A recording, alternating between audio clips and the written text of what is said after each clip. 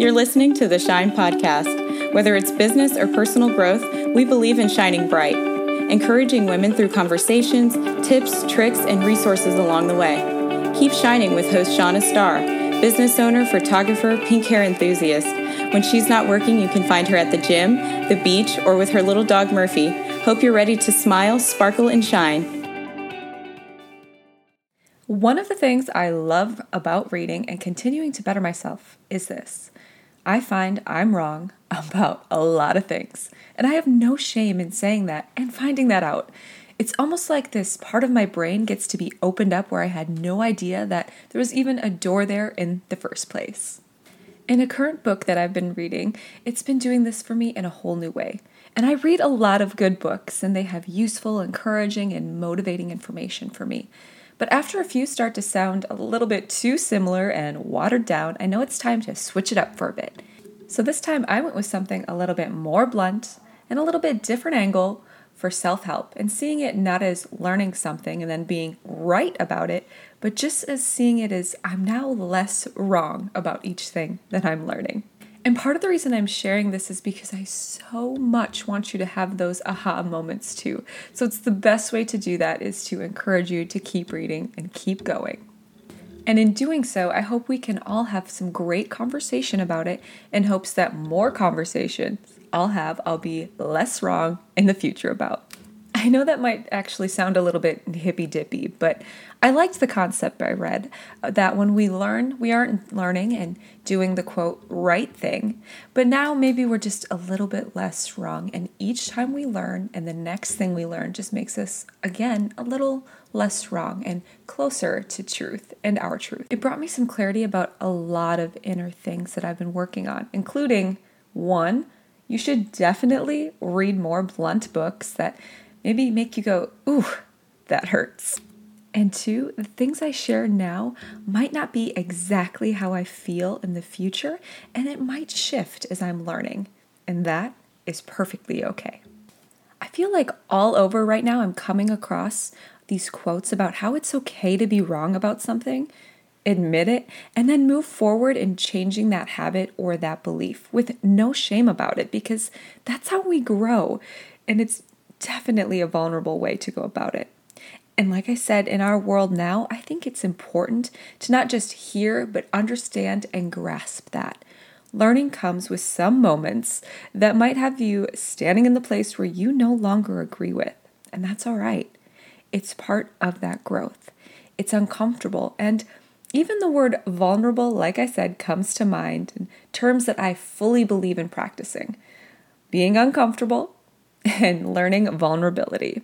And those are both really scary, and I know a lot of people actually run from facing these things, but I want us to always face it head on. Okay, so I said maybe I've been wrong about a lot of things, or maybe just less right is a better way to say it. And it's hard to pinpoint exactly, but how I sometimes see and perceive self-improvement has slowly started to shift. And we all have what it takes to do the thing that's on our hearts. But it's hard to grasp that not all of us are going to do those things, because the thing on our heart that we want the most has to be wanted so badly that we're willing to struggle for it. If we want the reward but not the struggle, then we don't really want the reward. And sinking in some of that may be hard to hear, and especially some of these quotes today. But think about that. If we aren't really willing to struggle, we don't really want it. And all struggles look different, but there is going to be some pushback no matter what the goal is. I still think we can all have these passions that we want to lead with, but unless you're willing to struggle and, quote, fail and fall on our faces and hear no a lot, it probably won't be the thing you go after. So today I want to get into this statement that we are responsible for everything in our lives, no matter the external circumstances. Something that may be a little bit difficult to tackle. I mean, there are actual external circumstances that give us a bad hand in life, whether that is health or wealth, and there are so many things that come into this. And even things like height that sometimes people perceive as a disadvantage. And absolutely, I am not overlooking those things. Life gives us some pretty extremely hard and, let's face it, crappy circumstances sometimes. No doubt. But the notion that we are responsible for the rest is something a lot of people don't even want to admit or take responsibility for. It would mean the lack of promotion, the lack of your relationship, money, or anything else in life falls on ourselves, rather than being able to blame that crappy boss, your significant other, parents, or any outside source. So rather than peeling back the onion that is our self-awareness to really understand our own issues, shortcomings, and places where we've definitely lacked, I read that this layer is so deep that most of us don't ever even reach it. It's like the third and fourth layer of understanding not just why we do something and why we think this way, but what we do because of the why that we think this way. And then, why is that such an issue for us? This quote, "The accurate measure of one's self-worth is how people feel about the negative aspects of themselves," really hit me during this thought. It's not the good things that I can point out, but what about the negative things? What do I think about those? And if so, self-improvement may really just be about prioritizing better values, better things to care about, and not just improving the thing that already is pointed out as, quote, good. Let me quick cover this. I know that some bosses really aren't that great, and some significant others really do drag us down and aren't healthy. And yep, definitely know that some parents can be a source of heartache for a long time. But let's start to grasp that maybe the reaction, the growth, and the subtle art of I do not give a crap is actually what's going to get you beyond blaming others for your shortcomings. I could easily blame a parent for some negative aspects in my life personally. But after counseling, self-improvement, forgiveness without expecting an apology in return, and also just choosing not to give a crap because it doesn't deserve my energy in the first place, is one reason that I'm happy in that part of my life. Because I'm choosing to give a crap about the things that matter to my present and to my future, not to my past. I am responsible for my life, and that is scary and sometimes a hard pill to swallow. But we could also think of it like this. Are you ready?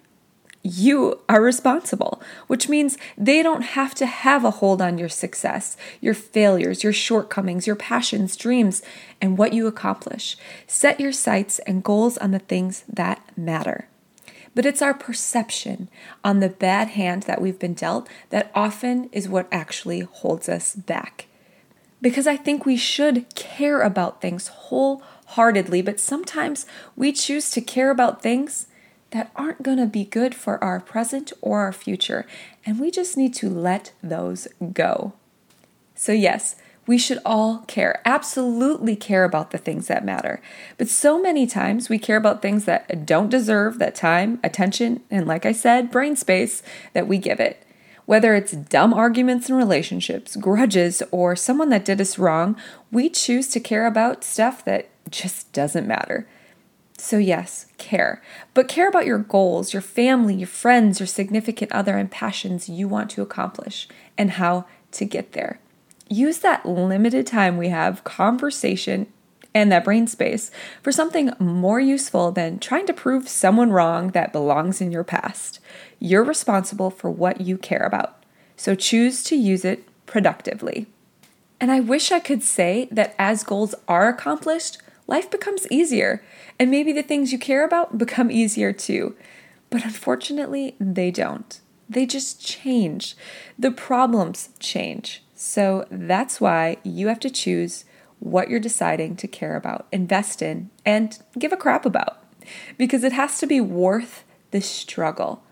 We're going to struggle at some point, no matter what. It's up to us we struggle with because it's in our daily decisions and actions. So we have to choose what we want to struggle with, and that's our responsibility too. So let's say you want to start a business. So at some point you're going to struggle with that of some kind. So staying in the job instead might be the choice for you, but you're going to struggle with that as well. I chose to struggle moving to a new state, starting over, and starting that business again that sometimes takes years to take off. But I choose it every day that I'm the boss. I could go get a 9-to-5 job and that would be fine too, and then I'd struggle with something else there. But it's my struggle and it's for me, and for me, it's worth it. It's worth the tears and doubts and starting over. It's worth the unknowing. And not every person is going to choose those same struggles because we all choose our own. Which leads me to this next point, that struggle and failing are necessary for development. One of the first easy examples to use is when a child is first starting to walk. They don't give up after falling down a couple times and say, well, I guess walking just isn't for me. After falling down, they keep falling and keep getting up. And the more I thought about it, the more I realized it's a learned behavior to want to give up and think this isn't for me. Whether it's parents who maybe don't allow us to fail, maybe it's the school systems or even our peers as we're growing up, and even when we're punished for our failures. But you read about any successful business person, speaker, author, the struggle is part of their rise. It's part of how you connect with them. It's part of not failing per se, but figuring out what just didn't work and what works to get them to reach their goals. And I've heard it time and again that we should view our failures not actually as failures, but ways that it just didn't work, eliminating those steps and figuring out which ones help us grow. So many adults are afraid of this next step once they start something or decide something, whether it's applying for a job because the one that you have and you hate is still paying the bills and you don't want to be uncomfortable or seem ungrateful, or starting a business, especially if it doesn't get as big as we hope, networking because it's a vulnerable process of business and we're forced to stand confidently with our product or service. But it's really, truly the only way. I've even come to terms with this thought. Think of the worst thing that could actually happen if you failed. Your worst possible outcome of whatever you want happened. And really, when we start to write the process down, the thing that could happen isn't that bad. For me, maybe something would fail and I'd have to get another job. And big deal, I can get another job. I've done it before and I can do it again. It's absolutely a scary thing, but also beautiful that we're responsible for our actions, who we keep close with, our habits, and overall our life. And if you ask me, life is too short to pass with words, goals, and things still in our heart and mind that we never shared with the world. So why not put them out there? So here's my challenge for you. Write down what you want so badly that you would be willing to struggle for it.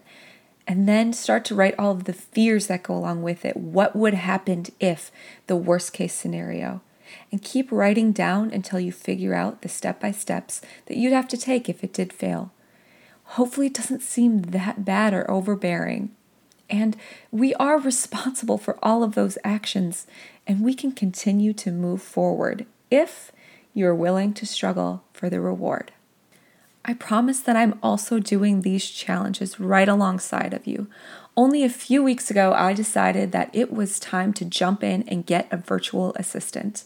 Are there things that scare me about this? Absolutely. Could I maybe justify still not getting it and I could maybe still find time to get everything done? Sure. But I want my business and myself to grow. So this is where I decided that I am going to get a virtual assistant.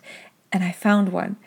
Or maybe she found me, and she is incredible. So the first thing that I actually did was figure out how we can work together in the best space. And I do want to tell you about this new software that I got. It's called Honeybook. It's actually a software that I saw years ago and never jumped on and heard about from other podcasters that I love. It's a software that integrates your projects, calendar, tasks, all of your finances, everything into one place so that it can be streamlined, beautiful, and much easier to manage, especially if you're adding in some other employees. So, as soon as I signed up, I couldn't wait to tell the world about the software because only a few weeks in and I'm in love with it. And to be honest, I still have a lot to learn. And today I'm going to give you a code that will give you 20% off your first year, which I'm so excited about. And this isn't just for photographers, although I'm pretty sure they started out for photographers. It's any entrepreneur, anyone who owns a business or several. I actually put both my podcast and my photography in separate parts so that I can always send from different locations. It's amazing. There'll be a link for you below, but you can also go to devistaphotography.com/blog/youareresponsible, or just search in the search bar for HoneyBook, and you can find your 20% off for the first year. And I'll also give a little bit more expanding on all the amazing things about HoneyBook. Thank you so much for tuning in today, and I really hope that this helps you maybe jump into some more reading, something more blunt and a little bit more in your face, and also that it helps you just realize that those failures, or what we consider failures, are actually just part of that process, and that we are responsible for the outcome. Thank you so much for listening to the Shine Podcast. If you loved today's episode, share it with a friend. For show notes or any notes from past episodes, head to DeVista Photography, that's DAVISTA photography.com/blog for downloads, codes, and more. And as always, be the light the world needs. Smile, sparkle, and shine.